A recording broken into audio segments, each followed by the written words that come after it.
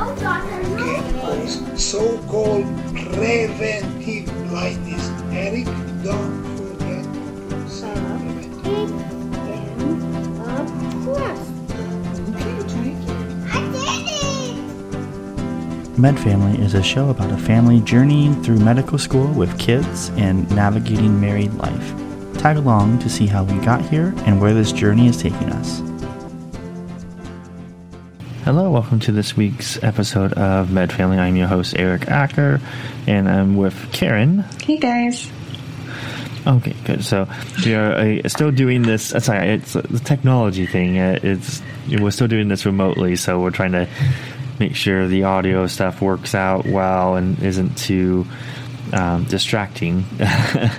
So sometimes I'm just happy that it's working. And Karen is actually audible. Yep. Yeah.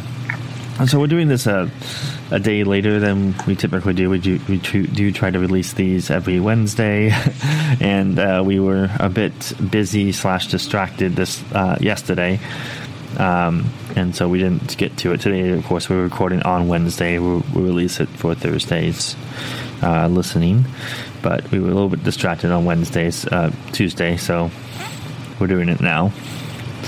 So, what were we distracted by, Karen? So, Eric had a presentation for his current rotation in the morning, and then in the afternoon, he had his first residency interview. So, so he did the interview, and then a lot of that evening was, as you do, just. I guess pulling it apart. Yes, pulling it apart and trying to figure out how you did, right?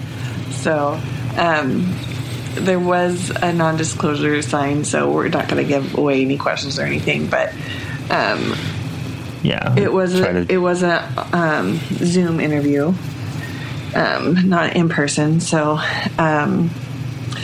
just kind of how I guess we could kind of just go over how it's worked, because you guys got a schedule of everybody that was interviewing, and you were put into rooms based off of your schedule with your different interview people, and then you got put in a room with residents to ask questions and talk. And I thought that was pretty nice, because a couple of days before the interview they did send out a timeline, a schedule of the interview day, and there was, I think, about 8 students interviewing and 3 interviewees and something like that. And they gave us some timelines, and so we knew when to log on, obviously. And they had one of their administrators moving people in and out of rooms. I think for the first hour it was essentially program orientation or program overview, like, hey, this is why our program is awesome and you want to be here, which, you didn't have to try to convince us. We obviously applied to this, but it's always nice to get a little bit of extra information. On just kind of a personal side note, as much as it's nice to have a little bit of extra information, it also kind of sucks, because sometimes, like, they go over something and it's like, that was your question. Like, you're always trying to think of your question, like, when am I going to ask? And then, like, they do this beautiful PowerPoint slide and they answer one of your questions. You're like, nuts. I gotta have a question. Well, because you have to have a question. You don't want to be like, oh man, you answered all my questions. Like, oh, well, you just haven't been thinking about it. It's all that hard. You're just not, so it's really hard to. It didn't happen to me, but I can see how that can happen, where you're just like, I wish you wouldn't give us this PowerPoint. Like, don't do a deep dive into the program. Let me ask my questions and then do a deep dive. But there's also maybe another critique there. Sometimes, like, the deep dive is hard because you're dressed up, you're in your suit and tie, and you're on Zoom, or you're on, I think this is WebEx, with a Centrix platform, and you're trying to look attentive, and you're, of course, like, I don't know, I'm anxious. I'm like, kind of like, okay, make sure you're making eye contact, which, it's hard to make eye contact virtually. So you got to, like, look at the camera, but then you have to look at the PowerPoint on the screen. So it's like, you're trying to look interested and attentive, but at the same time, like, it's hard to focus on what they're talking about because you're just like, you're so anxious and you're like, oh, what questions are they going to ask me? How long is this going? Am I looking off anywhere else? What's my facial expression? Do I look interested? Do I look annoyed? What's the appropriate level of like smile? Like, don't get the creepy smile. Don't do the like. You're spending a lot of time just governing yourself essentially, and it's like, and the slideshow's going, and you're just like, yeah, this is great information, and you're smiling, you're nodding, but it's like, you know, you ask, I can probably recite a good number of the top key takeaways from this particular program I interviewed at, but, you know, like, did I really retain a lot of that information? Probably not. You're just very nervous, so that's maybe a critique. It's just like, when you're really nervous, like, you're throwing a whole bunch of information at me and then being like, okay, any questions? Let's go into our interview. And you're just like, yeah, I don't really. I tried paying attention, but like, I you know, honestly, I'm stressed. You know, I just focus on the interview. I'm focused on my questions. I focus on what questions you're going to ask me, how stupid I'm going to sound when I'm trying to answer these on the fly. Yeah, so I understand why they do the PowerPoint, because they want to show off their program. And it also makes it difficult too, because then you in your head. So this is a little bit later, because a lot of times the program will ask. Again, I'm not disclosing anything, of course. But many times a program might ask you, like, why would you pick this program? Why this program? Why did you apply to us? Because they're trying to see what's important to them. What's important to you, or something like that. I'm not sure exactly what they're assessing, but it's something that they do. I've seen on Reddit that they will ask, like, why did you pick this program? Well, it's kind of like any job interview. They all why did you apply here? Like, well, but what's tricky is, like, you've done all this research ahead of time, and then when you're trying to recall some of that research, it gets conflated with some of the stuff you just heard. So you don't know if, like, oh, well, you guys have this great sim lab, and then you're just trying to think, like, did I know that they had a sim lab before? Or did I just hear that in the recent PowerPoint slide? Now you're going to be like, we have no literature out there saying that we have a sim lab. You're just pulling this out of your butt right now. And, like, that's not... you start conflating all these things. Like, why did you apply to us? Like, obviously, like, 3 months ago I had, you know, all these different reasons, and I know there's the brutally honest reason, which nobody ever wants to hear, so I'm not going to say it. Which is obviously, like, well, I'm going to say it. It's I need a residency, you know. I need to land somewhere, and anywhere, like, I will probably go to Antarctica. I might even go to Anchorage, Alaska. Kieran's shaking her head. We're not going to Antarctica, apparently. But I might even consider, like, Anchorage, Alaska, just to land. Again, Karen's shaking her head, but apparently. No. I think all the lead up that we did prior to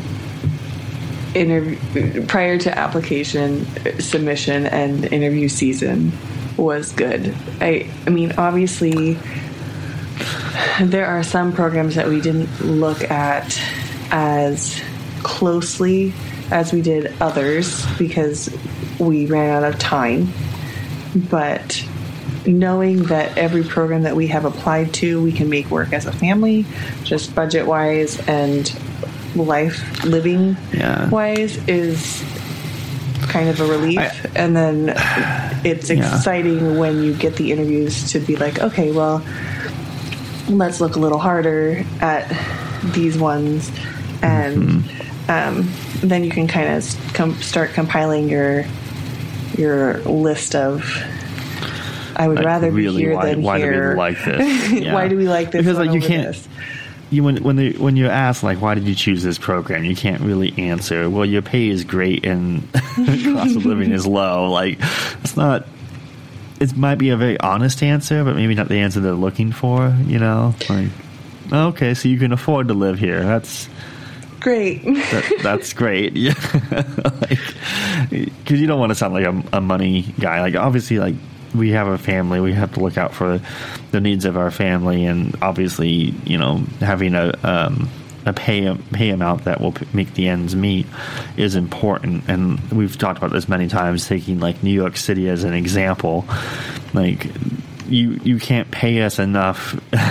You can, but I mean, the residency does not pay enough to house a family of seven in New York City without living in like one of those like brown brick houses that has like a 3-foot clearance for a bedroom. You know, like, this is the bedrooms on top of the cabinets. Like, well, that's not good. It's probably not going to work.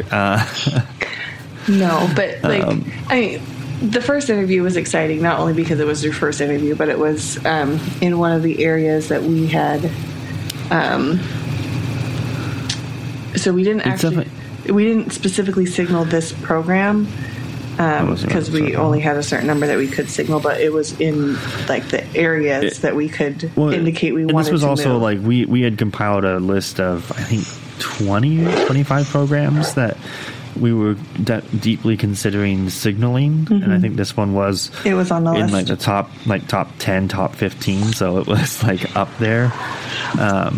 But obviously, like, internal medicine, it only allows you, I think, 7 signals. So it didn't make that cut, but it was up there. So it was exciting to have it, but nerve-wracking as well, because it's like, this is the one where I'm going to make all the mistakes. Like, it's your first interview, and you know you get better as you go. Well, maybe. We'll see. Well, we'll see. I think a lot of it has to do with the people interviewing you, which I guess...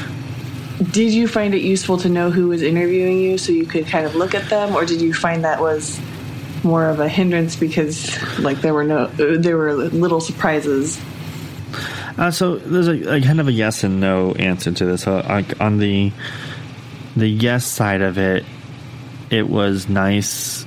I can look up, like, they gave me the 3 interviewers I would be meeting with, and so I did look them up, and like, one of them had like an abundance of information out there. Like, he had multiple social media profiles I could check out. He had a LinkedIn that was pretty well filled out, and even went onto YouTube, and he had some YouTube videos that he had helped created and whatnot. So it was like, okay, this guy has a presence. I obviously couldn't, you know, I couldn't take in all of the stuff that he did. Like, I didn't have time to watch all his YouTube videos, because he most of his YouTube videos were simulation lab level stuff, which are like 15-20 minutes each, maybe longer. So obviously I'm not going to go through every one of those. Obviously simulations, I can glean that simulation labs and practice is very important to him. So that was really good. That was helpful. And so I wasn't caught off guard by certain things. I kind of knew maybe what might appeal to him a little bit more. And that wasn't, not to say I was like trying to be purposely manipulative, but like, I don't think I'm giving away much. He's the program director, so he has a family and sports and communities, like high school sports and middle school sports are really important to him. And so, and obviously, the family was important to him. And so, like, you knew, okay, well, it's safe to talk about my family, because this isn't just some single guy who doesn't understand families. I'm not saying all single guys don't understand families, but he's a guy who's been married for a while. He's got a few kids. He's going to understand that, you know, as a family, we have particular needs or particular things that we have to look out for to make sure that we do well as a family. Everyone is taken care of. So that was nice. A couple of the other people I interviewed with had like less information, and that was kind of hard, because you go into like the faculty page on the program, and you try to figure out, okay, what kind of information do they have on there? And like, I think one of them had like nothing. They just had like a name and like where they went to university at, where they got medical license. I'm like, okay. well, we'll do a Google search, that's the next best thing. And it's all, health grades and doximetry and stuff like that. And it's like, okay, that's very limited information. And like, honestly, some of that information is not useful and possibly even inaccurate, because a lot of that stuff is like mined off the internet. And so they might say like, oh, this person is board certified in nephrology, and it's like, well, no, I'm pretty sure they're not. On their page, at least the information I got from the program website was that they were they were a hospitalist, or not that a hospitalist can't be nephrology certified, but like they never talked about a fellowship.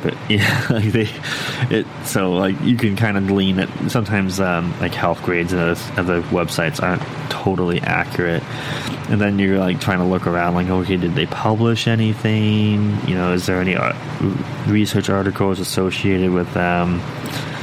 So the last two were really hard to find a lot of information on and really get an idea of like what their backgrounds were, and to know like what part of your life is going to relate to them. Like, so where are you going to make your connection with them? And I'm not saying this again. This is not as like a manipulative tool. Like you don't like suddenly shape shift to become a different person. This is like you're going on a date with somebody, and instead of like doing 20 questions to find where you align, you now have done the pre-research, and you already know like what parts of your personalities, what parts of your life are going to be more compatible, and so that you want to spend a little bit more time in that area, because that's going to be the nice area instead of the other areas where it's like, well, I don't know if we align on this, so if I put my foot in my mouth, is this going to make me liked or disliked? And because at the end of the day, you want to be liked by these people. These are going to be your mentors, and these, of course, in the immediate future, they're going to be the ones that decide whether or not you get into the program or not. So, there's a lot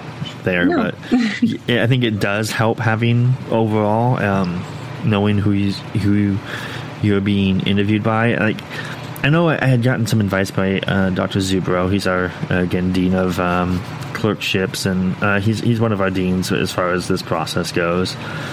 And he mentioned like, oh, well, sometimes they like if you look up some of their past research and you talk about that. And like, I think the only person I saw that had like active research out there was from like 1999 or 1995. So it's like, I don't know if she really wants to talk about something that she did 25 years ago. I'm just going to leave that one alone, Yeah. And Dr. Zubro was also the one that said that because in Eric's personal statement, he ends talking about family. And Dr. Zubro was the one that said some programs just won't like that so much. And they will view it as a negative, not a positive. And so that's why Eric had made the comment earlier about about family. It's not that he views it. It's not that Eric views his family as a negative. It's just that certain programs will, and we've been forewarned. They might see it as a liability of like, oh, this person's not going to put their residency first, or they're going to have distractions that can keep them from being a resident. Eric's felt some of that with his current rotation. Like, it seems like certain people within... You hear whispers of like when an attending is talking about a past resident who had 4 kids during residency, and they weren't sure they were going to pass him or let him graduate the residency unless he got a fellowship, like that kind of. And it seems like they were drawing a direct line from his family, his growing family, to his performance.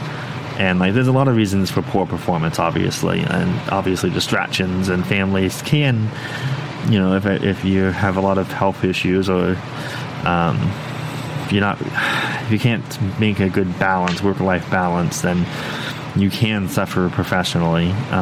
So that's obviously a concern that many employers, of course, and residencies might have. And so it does exist out there. You just have to find, again, this is one of those, like, knowing who you're talking to. And and I mean, Eric chose, we talked about it, and we chose to leave it in because ultimately, like, we are a family in med school.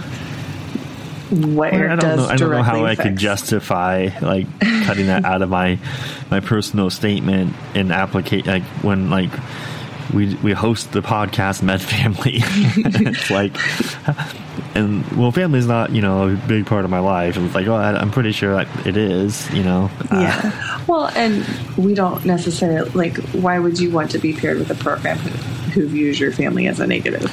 Because med school is hard enough, residency is hard enough without having an additional factor kind of working against your marriage and your family and your cohesion as a unit.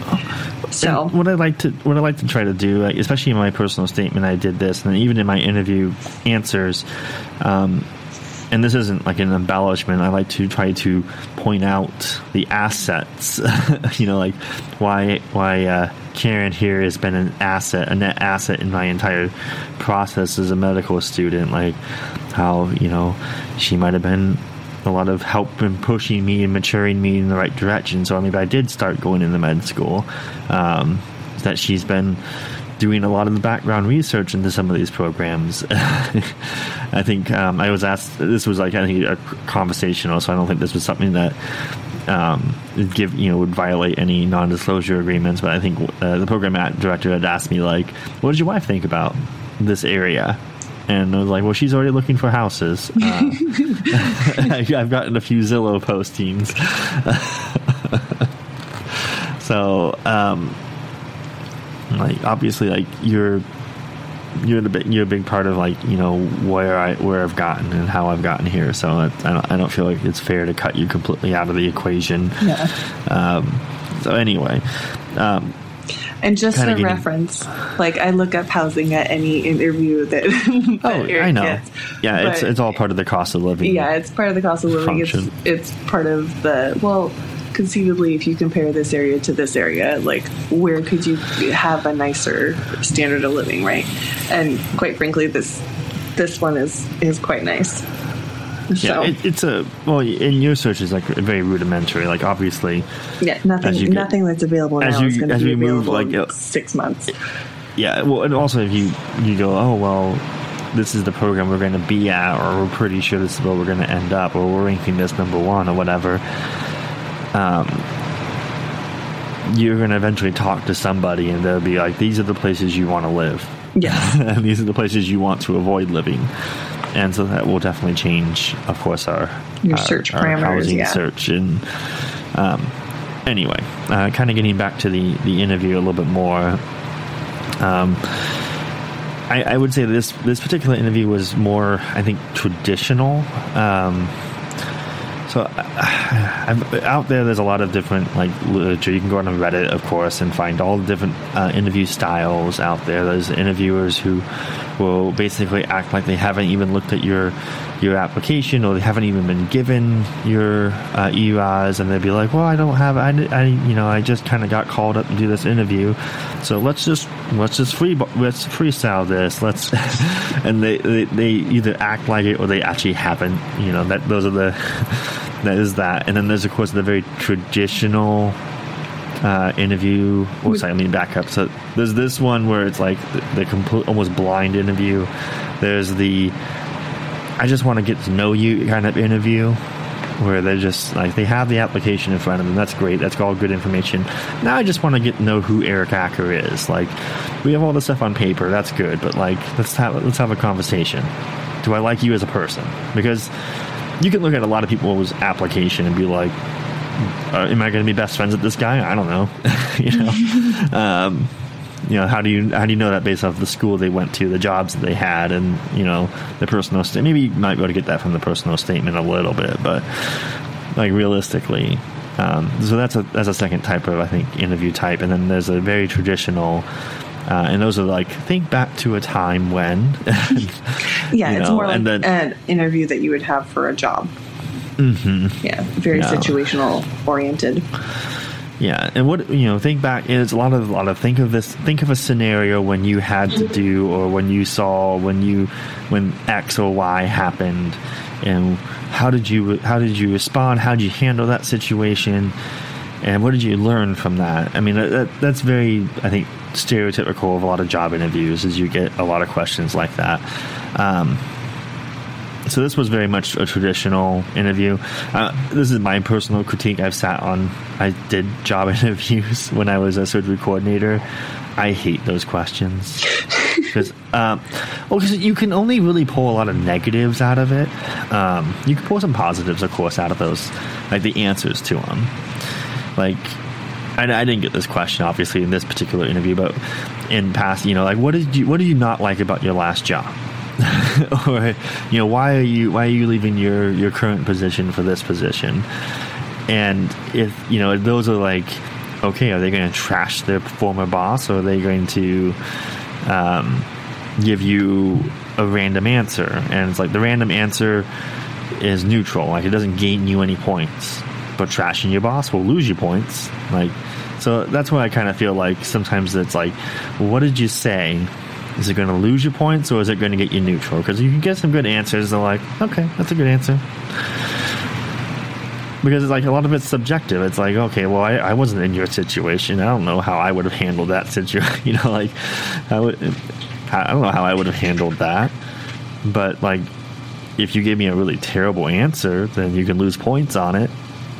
Like, if you say something stupid, then you can lose points. Like, I don't know. That's why I don't like a lot of the traditional interviews, because I don't feel like I come away when I was interviewing somebody knowing like how they would be as a worker.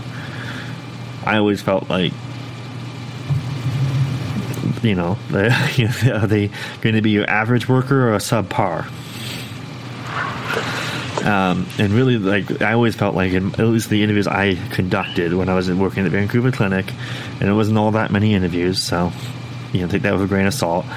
I always felt like it was the in-between question bits that I got the most. Like, I fall into the unconventional, like, I like the people who I can have conversations with, and I feel like, oh man, this person is really smart, or they're a very positive person. I get a really good feeling from them. Like, you can have really good conversations. They're very smart. They're very competent.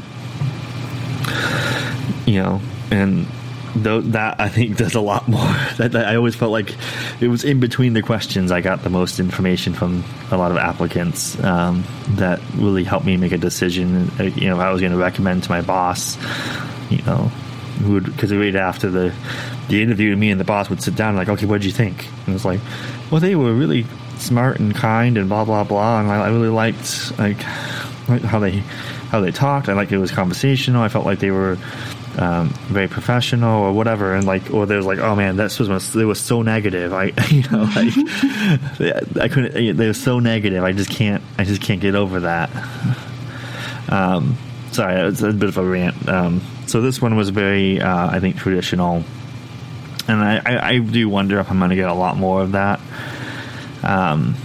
which is fine. I have a wealth of experiences I can go back to. And, well, at least some of the things not to do, right? No, yeah. I mean, I did some things. I obviously, like, I was halfway through giving one answer, and I was just like, I paused, and I'm like, this is a weak answer. I don't like this answer at all. Let me give you a different one. So I completely switched gears halfway through. I was going on this story about how like Dr. Rogers told me to shut up in the OR because I was talking too much, and I was like,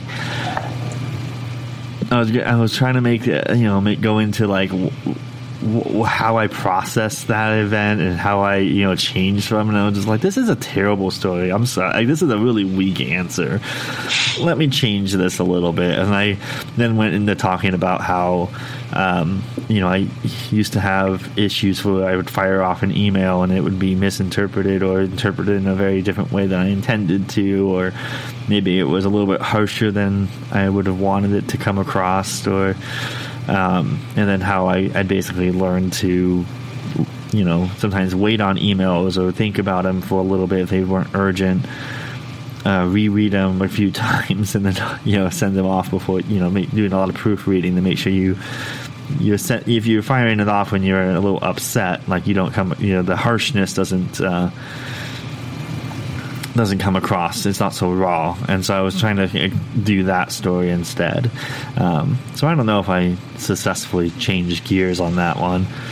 I mean, the other things that were just kind of funny. Like I definitely struggled with certain topics more than others. I think obviously, I need to get better at some of the other ones, some of the questions I get asked. But again, this is the first interview.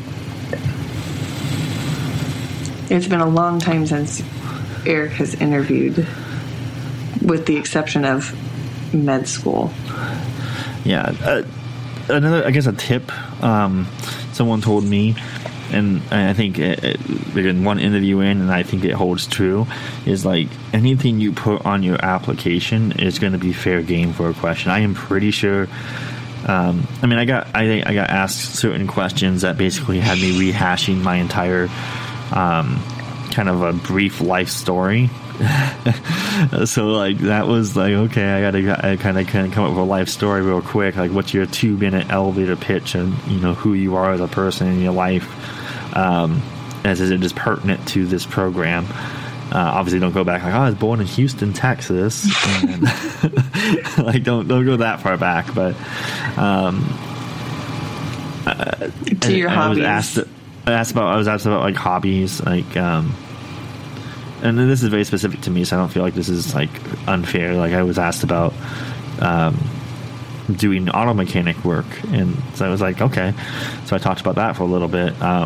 So again, it's like anything you put on your application is going to be fair game, and so you got to be able to talk about it, and explain that. Like, obviously, the podcast actually came up.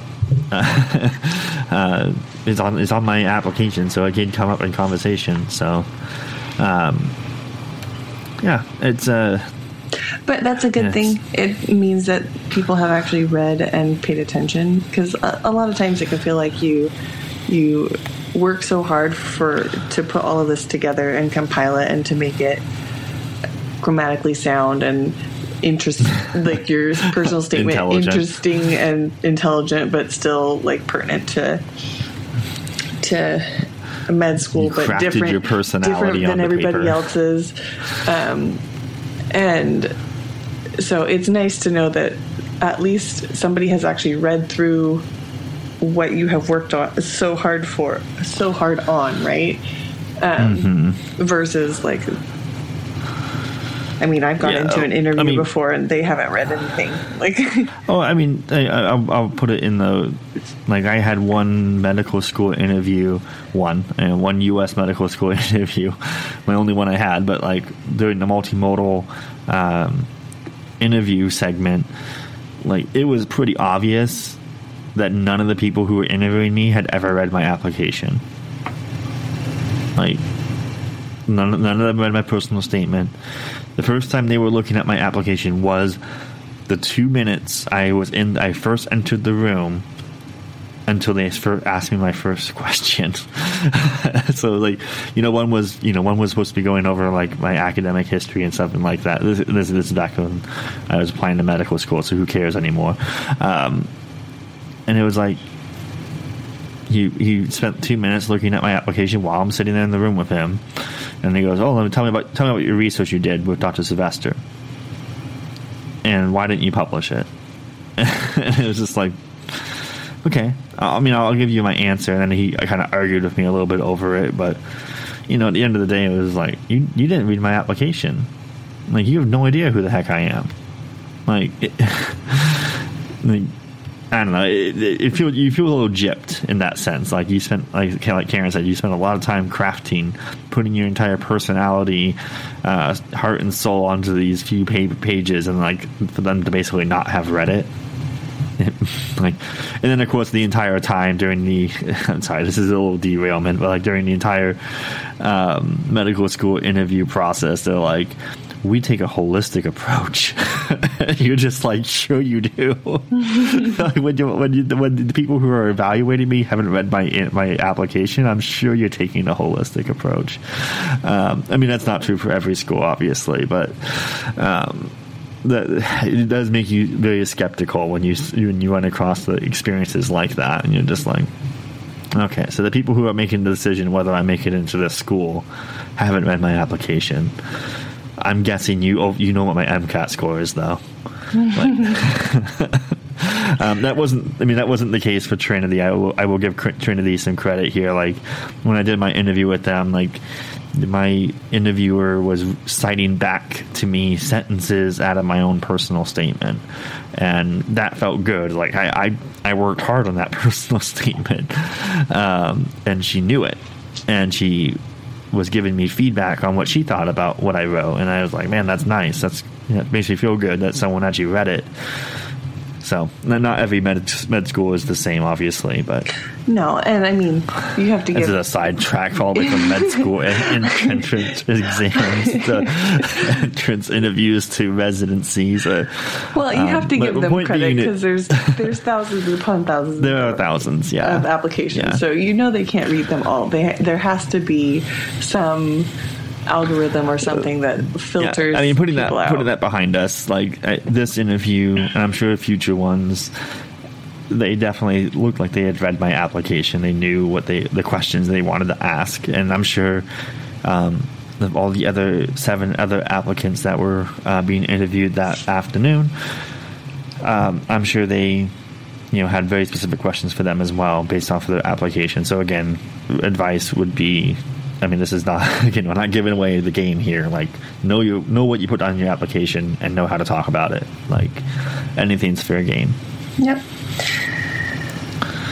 I think.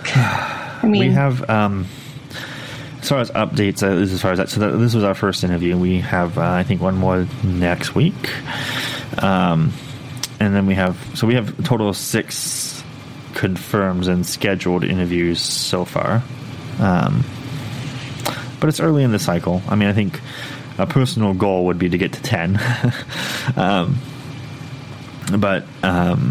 So some might not come until later in the cycle. There's certain programs that are waiting until like in November to send out their interview invites. So it's early in the cycle. If you're in the cycle of a match and you haven't gotten very many interviews, it's not because you suck. It's possibly because you have a bunch of programs that are spending a lot more time on your application. So I wouldn't say don't lose. I would say don't lose hope. It's the pot calling the kettle black here. Obviously, I get very anxious, and I'm sure during the course of this entire podcast, I've refreshed my email at least twice. He's doing so because he was talking on the phone with me last night, and we get off the phone after talking for a couple hours, and then he's like, "Shoot, I missed it." Now my interview's not till December.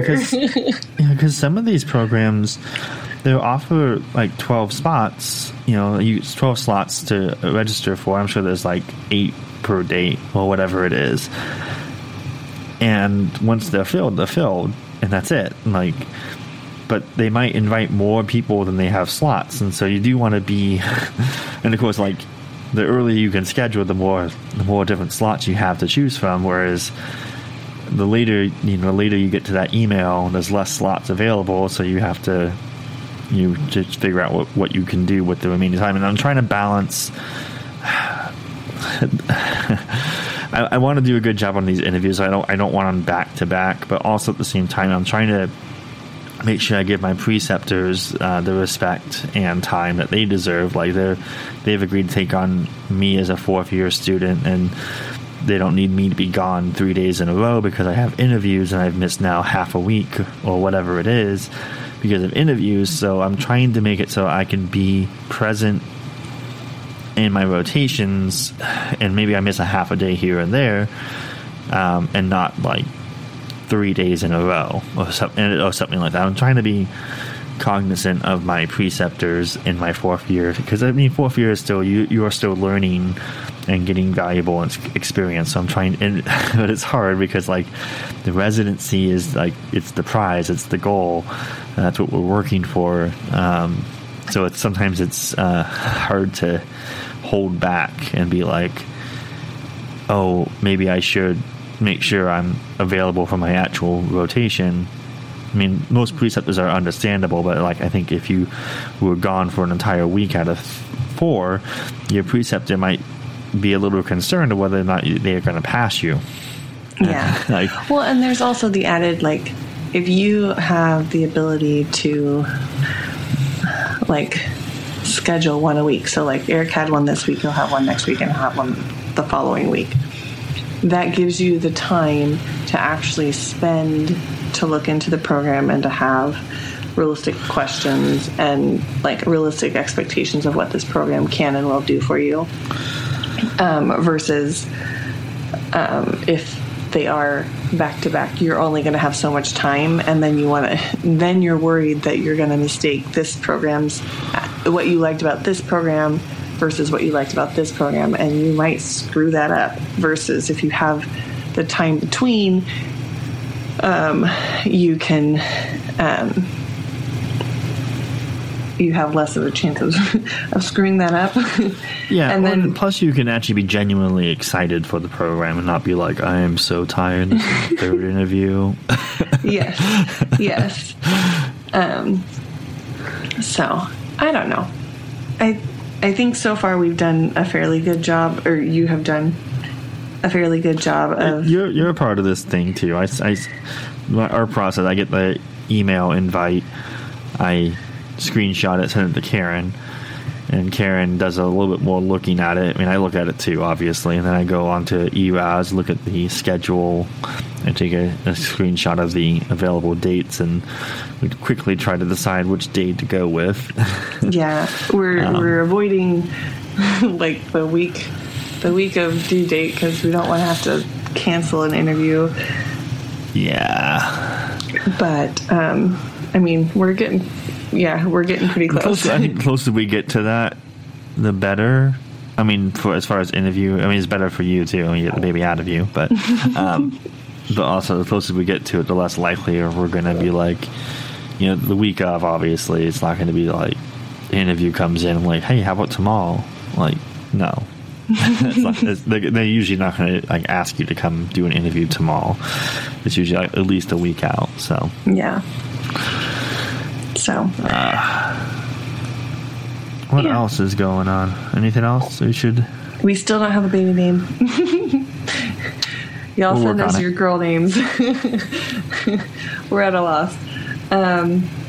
Just if you're gonna send us girl names, remember I typically look at like how they can be Eric's the nicknamed. one that vetoes all of them. Hey, if you can nickname somebody and it's a terrible nickname, like, you know, kids are terrible. Kids are awful. I've been a kid before. I know how this works.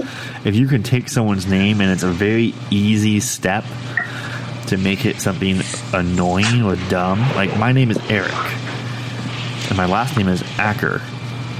How often have I had to write Eric and then an A at the end of my name, and how many times did kids call me Erica?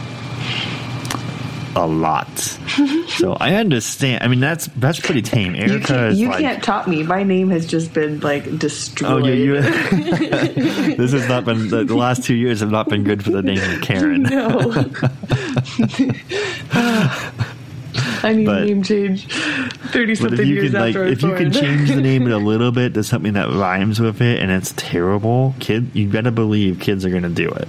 I know. And then your kid's going to be like, why did my parents name me this? This is the worst. So, I'm just saying. And then, then you also got to remember, if you're going to shorten it. You have a nice long name and you shorten it to... I know, some people, take Charlotte and then they shorten it to Charlie for whatever reason, or Char or whatever. And it's like, I don't know. I don't know if I want to name my daughter that. Anyway.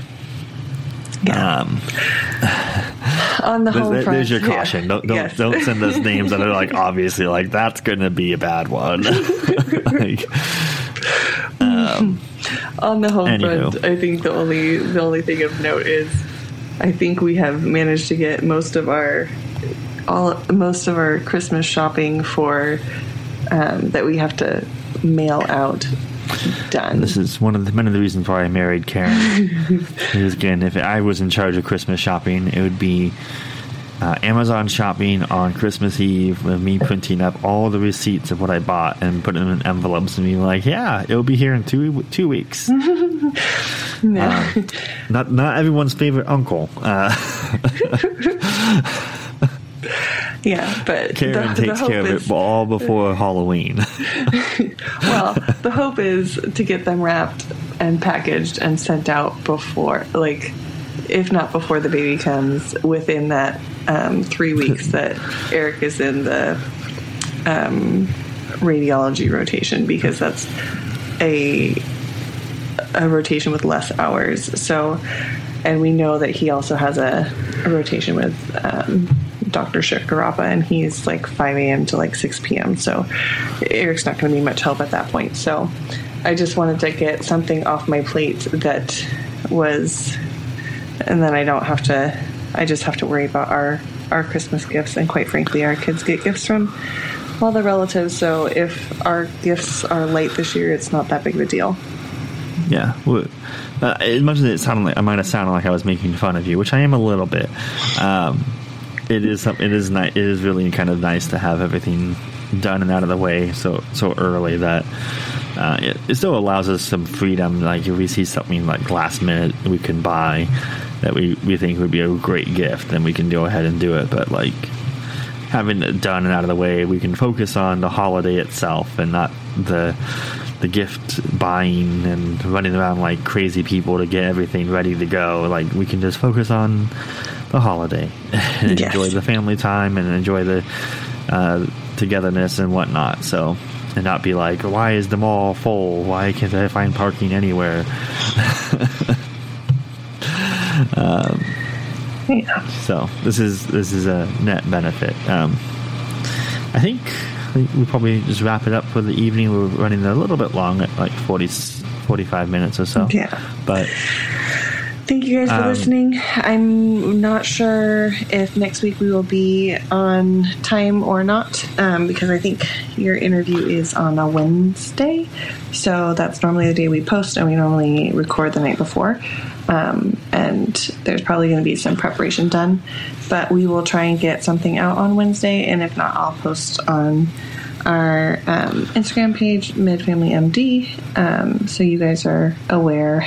And again, you can listen to us on any podcasting. If it's a podcast, you can find it on any podcasting platform. So Amazon, Spotify, Apple Podcasts, you should be able to find us. And there's even odd ones like Outcast and whatnot. So any place you can find podcasts, you can find our podcast, Med Family, and then Med Family MD. For Instagram is our Instagram, and Karen monitors that. So again, if you want to send the baby names on Instagram, send them to Karen. She will send them to me for me to make fun of. Maybe you'll find a winner. Who knows? I'm sorry. That's a little pessimistic. I need to be a little more positive there. Anyway, I hope you guys have a good week, and we will talk to you next week. Bye, guys.